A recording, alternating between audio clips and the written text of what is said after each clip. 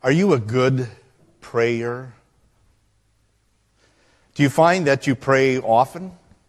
You hear of some need or have some need of your own and immediately you turn it into prayer? Or is prayer something that gets delayed a bit in your life and maybe as you're dealing with something or hear about something, maybe later on you think, oh yeah, you know what, I should pray about this. Or do you find that maybe prayer is something that becomes something of a last resort for you? When things really aren't looking that good or nothing else has worked, you say finally, well, I better give this to the Lord. And what do you pray for? You ever wonder if you should be praying for something? Maybe what you're praying for isn't the right thing? Or what happens when your prayer doesn't get answered, or at least you don't get the answer that you were looking for or hoping for? Do you start to wonder if maybe you were praying the wrong way? Or maybe you should get some more people to pray and really bombard God's throne with that request? Or maybe you start to wonder even if prayer works at all. The point with all those questions is sometimes we have doubts about prayer.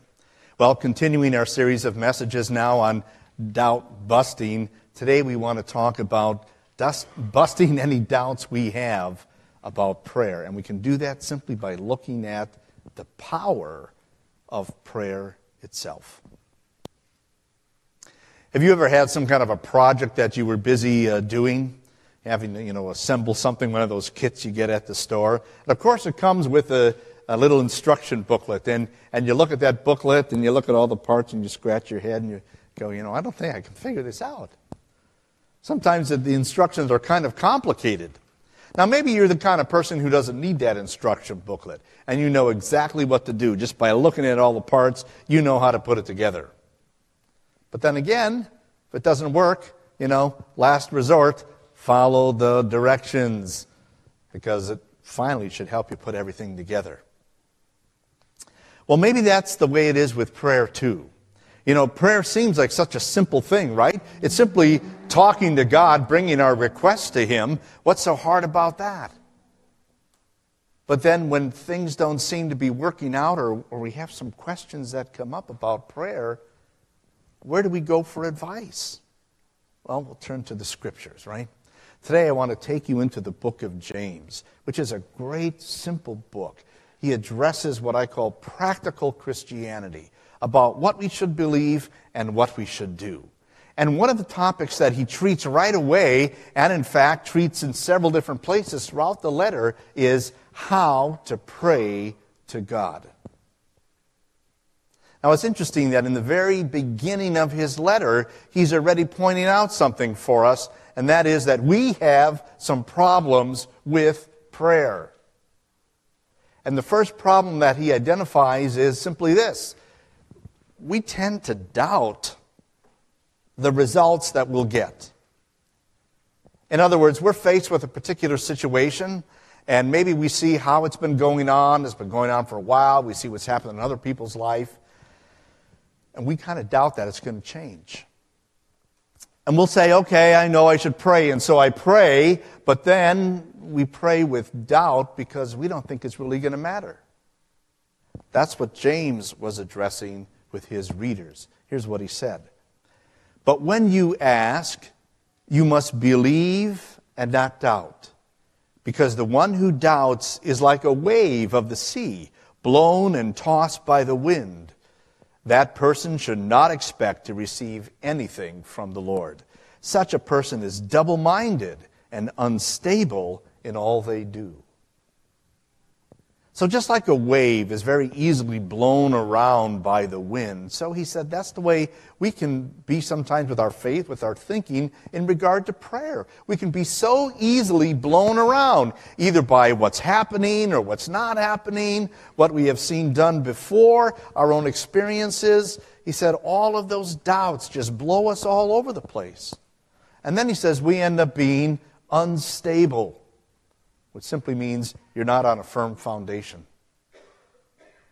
It's like this. If you ever gone to the grocery store and you're walking into the house with bags loaded with groceries and you want to set them down, maybe you're going to put them on the counter or on the table, you always make sure, don't you, that they make it all the way on the table or counter? You don't want them just hanging half off because you know what will happen. Crash all over. Or like here up on the altar, I want to make sure that I'm standing where it's got a big area and not wander off here where there's nothing there. When we take our eyes off the foundation, then things become unstable. And that's what James was saying. You see, his readers were going through a difficult time. As often happened with the early Christians, they were going through persecution. And he was telling them, don't take your eyes off the foundation. When you're praying about this, don't doubt the result. The foundation was, Jesus is your Savior. God loves you, and He's got a will and plan for your life. So don't take your eyes off that and become unstable in your praying. Now, what he goes on to point out is that sometimes we get fooled by the circumstances that are going on around us. That is, there are things that are going on that are bad, that aren't the way we think they should be, and so that fools us to think, well, prayer doesn't work then, because nothing has changed. Now, it could be with your health, it could be with your finances, with your job, with relationships, whatever it might be. When those things are going bad and don't seem to be getting better, even when you're praying, you get fooled. Fooled to think prayer doesn't work, God doesn't listen, God doesn't care. Or maybe this is the way God wants it to be, but I can't accept that. And so we get fooled. So James, in his instruction to his readers, was telling them, well, when you pray about a situation, pray for wisdom. Here's what he said. Consider it pure joy, my brothers and sisters, whenever you face trials of many kinds, because you know that the testing of your faith produces perseverance. And he said, that's wisdom. To see what God is doing in those circumstances that are hard to understand. God is working. So don't doubt the prayer. Don't be fooled by the circumstances. God is blessing you. Of course, what could be lying behind that is another problem he points out we have in prayer, and that is sometimes we pray with wrong motives.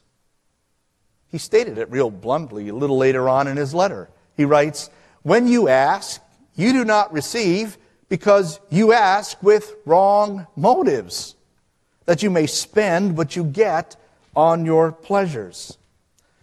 You see, at the very heart of this problem is the problem of the heart. That we're not praying for the right things. That we are praying for things that are outside of God's will. Now we might wonder, well, what is God's will? I'll address that in a second. But what he's pointing out here is sometimes we're praying for selfish reasons.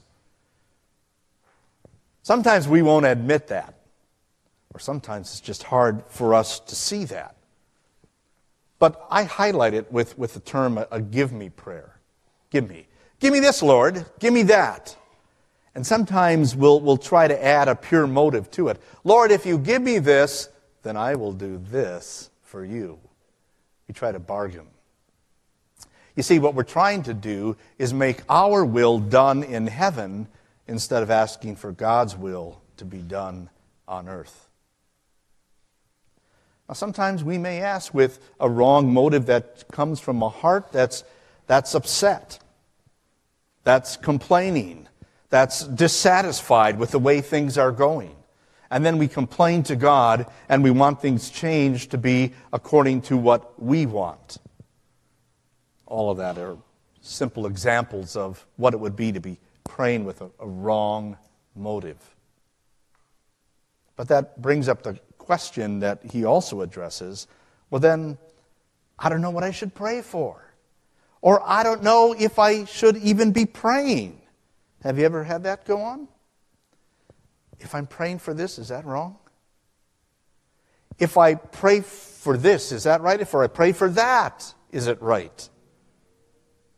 Some things are obviously wrong according to God's will, which is stated so summarily for us in the Ten Commandments. If we're praying for something that violates those commandments, that's wrong.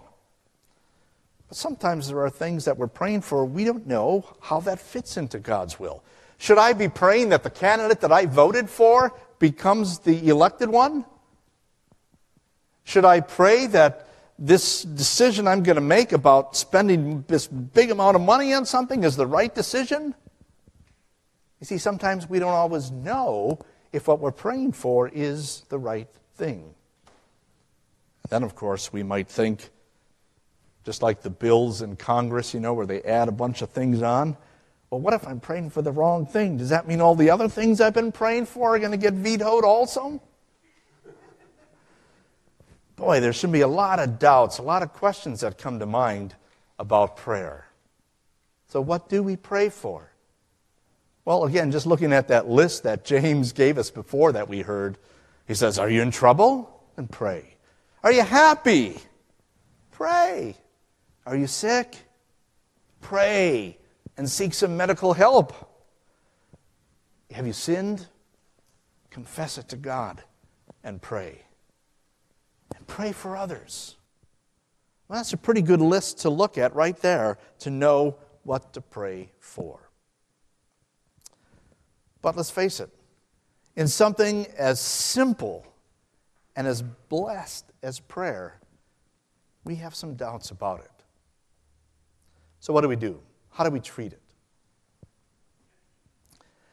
Years ago, when I was the principal of our Lutheran high school in Southern California, one of the teachers called the office, and she said, can you come down here? I can't get my overhead projector to work, and I just can't get my lesson done then without that projector. So I went down to her classroom. And as I walked in the classroom, she just started to complain. Everything around here doesn't work. I don't understand. Why can't we get better equipment at this school? And then I plugged it into the wall, and it worked.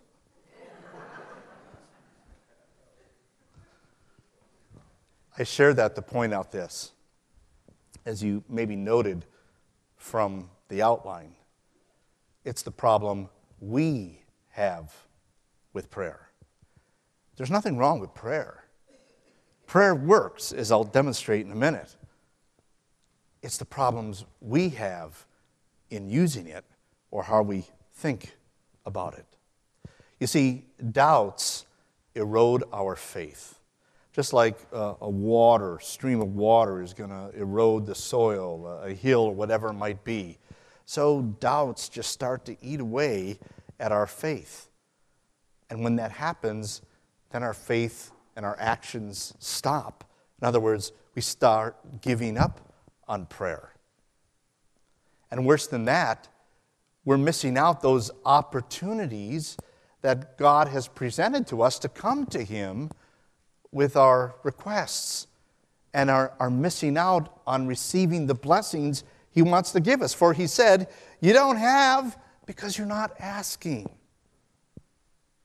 But even worse than that is what happens when those doubts start to affect our faith in God's goodness and His love for us. So how do we fix it? Go to Jesus, who is the perfect prayer. Look at how He prayed. In the Garden of Gethsemane, as He's starting to feel the guilt of the sins of the whole world, and He had never had sin before, what does He do? He goes to His Father. And while He's praying that this cup of suffering could pass from Him, He's only praying, but as your will can be done.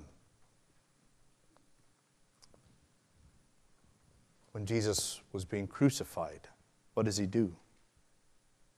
He prays. Prays for the very people who are mocking Him and killing Him.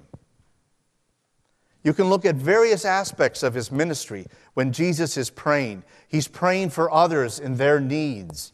He's praying for their faith, for their physical well-being. He's ultimately praying, as we heard before, for the glory of God through the accomplishment of salvation. He was the perfect prayer. And Jesus' perfect praying covers over all of our imperfect prayers. And more than that, Jesus' prayers were for us. That prayer of forgiveness on the cross was for us too. Jesus prays so that we will be blessed. That's where we start with understanding the power behind prayer. Look at what Jesus did with that, and look at how Jesus blesses us through his prayers.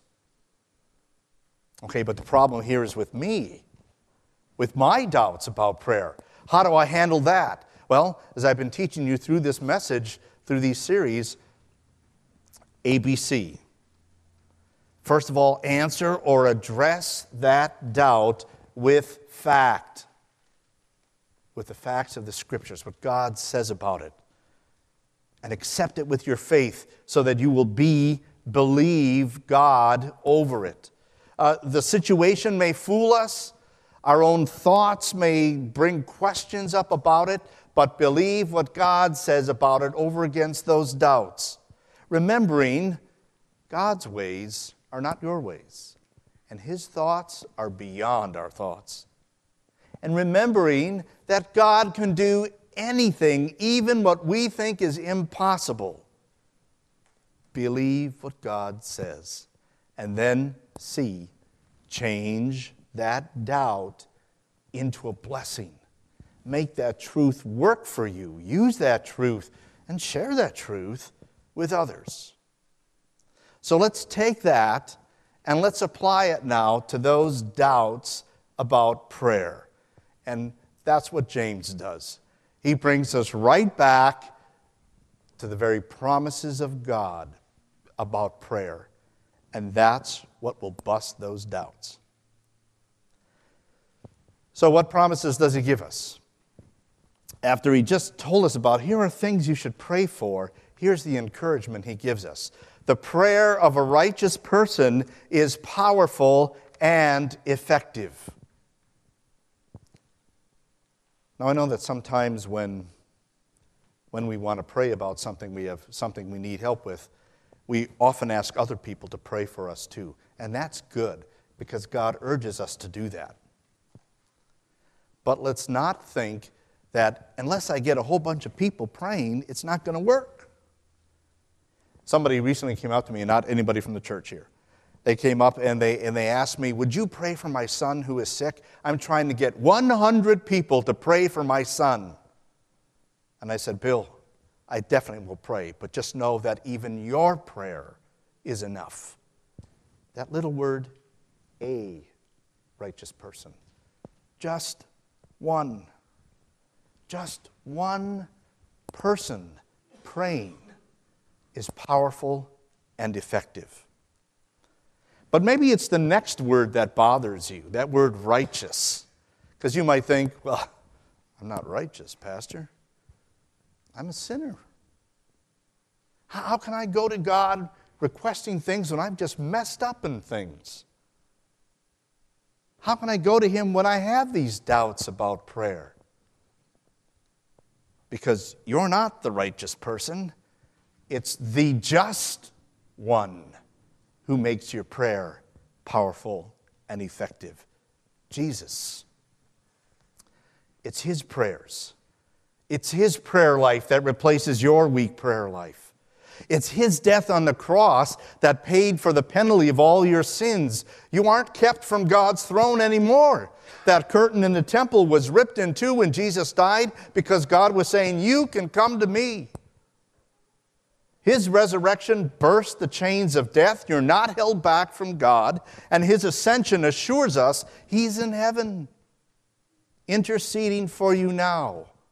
It's because of that righteous one and your faith in that righteous one that you too are a righteous one. And so your prayers are powerful and effective. In the Greek, that word was pronounced like we would have the word energize. That's what it sounded like. Your prayers are energized. Now, when we think of energy, we think of something like electricity, right? It's buzzing all around this room. It powers the lights, it powers the screens, it powers the instruments, this microphone. Man, we use electricity all the time. Well, there's an energy that accompanies our prayers. It's the power of God. The best story, the best illustration of that is what James gave us after he gave us this promise. He said, look at Elijah. He was a human being just like you are. And he prayed earnestly that it would not rain. And it didn't rain for 3.5 years. And then again he prayed, and the heavens gave rain, and the earth produced its crops. Wow. Prayer worked. What is that power that energizes prayer? It's God. Prayer works because God works. So start with that promise first to bust any doubts you have about prayer not working. Now, James gives us another promise to hang on to. Oh, and I got to say this. Remember, a couple of weeks ago, I taught us to remember this to help bust doubts. God says it. God means it, so God does it. Let's say that. God says it, God means it, God does it. Now, the second promise James gives us about prayer is that the answer is always right, so trust it. Going back to the very beginning, when he was encouraging his readers not to pray with doubt, he reminded them of this promise. Every good and perfect gift is from above, coming down from the Father of the heavenly lights, who does not change like shifting shadows. God only answers with blessings. Now, sometimes we pray with heavy hearts, with doubts, with worries, with fears. Don't let those things keep you from coming to God, because he will always hear and answer with what is best. Only good and perfect gifts come from him. Jesus illustrated that with this little story. He said, who among you, if his son asked him for bread, would give him a stone? Or who, if his son asked for a fish, would give him a snake? Then if you know how to give good gifts to your children, even though you are evil, how much more will your Father in heaven give good gifts to those who ask him? God only gives what's good and best, so trust. So let's say it. God says it, God means it, God does it. And finally, Jesus himself gives us this encouragement to pray according to his will. And when we do, then we know we will be blessed. Jesus' words of promise were this: and I will do whatever you ask in my name, so that the Father may be glorified in the Son. You may ask me for anything in my name, and I will do it. Now, sometimes we think, wow, anything? You mean all I need to do is, in Jesus' name I pray this, and that prayer is going to zip right up there and come right back answered? When he says pray in my name, it isn't just tagging on that little phrase, in Jesus' name I pray. It means I'm praying with faith in his promise, with faith in his will and wisdom. I'm praying for his will to be done. Pray according to his will and you will be blessed. Let's say it. God says it, God means it, so God does it.